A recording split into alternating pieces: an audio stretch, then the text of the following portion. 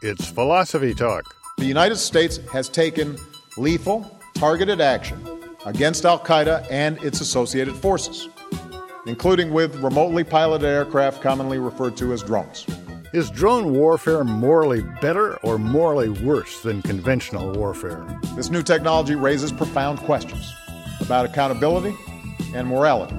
Is drone warfare too cold, mechanical, and efficient to be morally acceptable? It's a strange weapon in that it actually gives a credible distance, but at the same time, a shocking level of intimacy. Our guest is Bradley Strasser from the Naval Postgraduate School. If you have this great weapon that in potential theory could be used more morally, but yet the way it's used is shrouded in mystery and darkness, we don't really know who we're killing.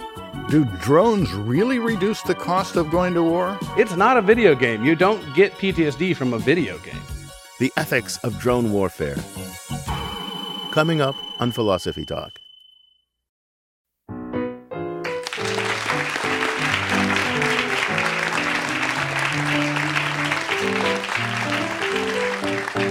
This is Philosophy Talk, a program that questions everything. Except your intelligence. I'm John Perry. And I'm Ken Taylor. We're coming to you from the Mars Theater in Berkeley, California. Our thinking originates across the bay at the corner, Philosopher's Corner, and on the Stanford University campus. That's where Ken teaches philosophy, and I did for 40 wonderful years. Welcome, everyone, to Philosophy Talk.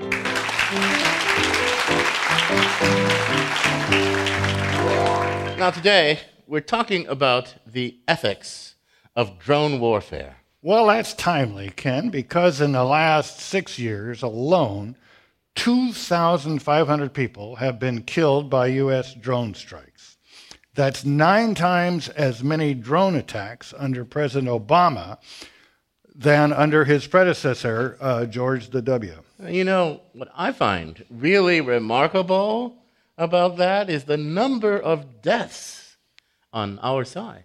On our side, I suppose that's 0 or close to it. Yeah, because drones are precise, effective weapons that can reduce unintended casualties, and best of all, they don't even put our own soldiers at risk. That's a cool thing. Well, you sound enthused. You sound like this is all a good thing. Of course it's a good thing. How could it not be? Surely, you agree, it's morally preferable to use weapons that limit the number of intended and unintended casualties than to use ones that increase them, right? Well, limited on one side. Our guys aren't in danger when we bomb Pakistan, Afghanistan, or wherever we're bombing on a given day. But what about those people? Hundreds of civilians, innocent civilians, have been killed by drones since Obama took office. How is that morally preferable? Well, because you got to think about the base rate, John.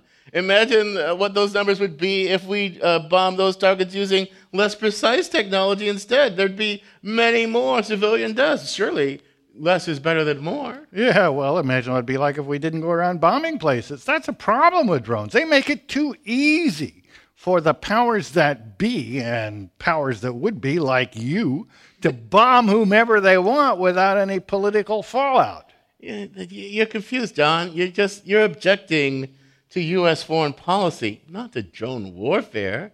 Look, you got to keep separate things separate. There are 2 distinct moral questions here. Both deserve addressing. Question 1, are drones morally preferable to other weapons used in war? Question 2, do we have good reason to go to war regardless of what weapon is being used? Well, you're not getting my point.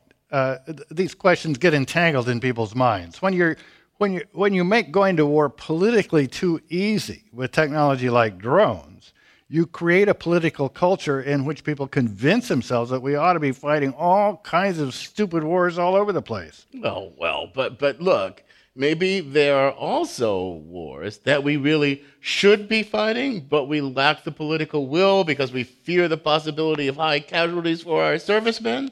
With drones, we can just X that consideration out. We don't have to worry about that, so we can fight wars just because they're the right thing to do, just because they're just. Yeah, that's great. What the world needs more of now is war, sweet war. That's your opinion. And the idea of remote-controlled killing machines that bomb places in the Middle East because of what people do in South Dakota and North Dakota, Oh, it's just disgusting. It's dishonorable. It's cold. It's horrible. John, I'm going to tell you this. Cold is a good thing in war. It means our soldiers can be calm and dispassionate and not have to act rashly or out of fear. They can take their time. They can choose their targets wisely, hit the targets precisely, making sure that there are no civilians around who could get killed. It's a great thing, John. Well, like you're living in La La Land, Ken. I mean, drones kill lots of innocent civilians. Twice as many civilians have been killed by drones under Obama than were under Bush. But don't blame the drones for that. There could be all kinds of reasons that have nothing to do with the technology as such. Maybe the intelligence used to identify the target was bad, or the commander in charge simply didn't make avoiding civilians a high enough priority. That's not the fault of the drones. Well, Ken, you're gung-ho about drones. But, your defense is really based on some fantasy world in which they're never used to fight unjust wars and innocent civilians are never killed. That's just unrealistic. You can't talk about the ethics of drones without talking about how they're actually used in the real world. Okay, you want to get real, so let's get real. Let's talk about the real-life experiences of those directly controlling this technology. What does it feel like to operate a military drone? We sent our roving philosophical reporter, Shukran Kalantari, to talk to one of the first drone operators ever recruited by the U.S. Air Force. She files this report. Brandon Bryant didn't plan on enlisting in the Air Force. It was kind of happenstance. One day he was dropping off his friend at the Army recruiter, and the Air Force recruiter was right next door. And he was bored and didn't have a client in there, and so he was like, "Young man, come talk with me. Come have a seat." And I was like, okay. Brandon was living with his single mom at the time, a public school teacher in Missoula, Montana. He told the recruiter he was struggling to afford college, and he was terrified of going into debt. And he was like, well, the Air Force has its own accredited college. And, of course, that was all the seed that he needed to plant. I had just turned 19. That was 2005. Brandon planned on going into intelligence. A few months later, he was sent to the middle of the Nevada desert on a secret mission. I showed up and they showed us a montage video of Hellfire missile shots and bad guys on the ground shooting set to heavy metal music. And this guy walks down the center aisle of the 11th Reconnaissance Squadron. He turns around and he's like, "Your job is to kill people and break things." And I was like, what? It's not what I signed up to do. Brandon tried to back out, but it was too late. He was officially a sensor operator for the U.S. Air Force. He was going to fly drones. Soon after, Brandon killed his first target. And they looked like three scared individuals walking along the road, not knowing what they were doing. And that we were told that they had weapons and we were going to shoot at them, and that was it.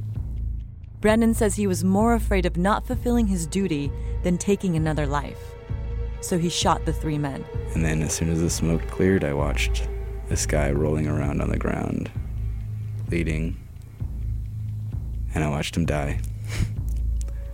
I watched him die. I watched him more than die. I watched him lose all of his body heat. And then they were like, good shot.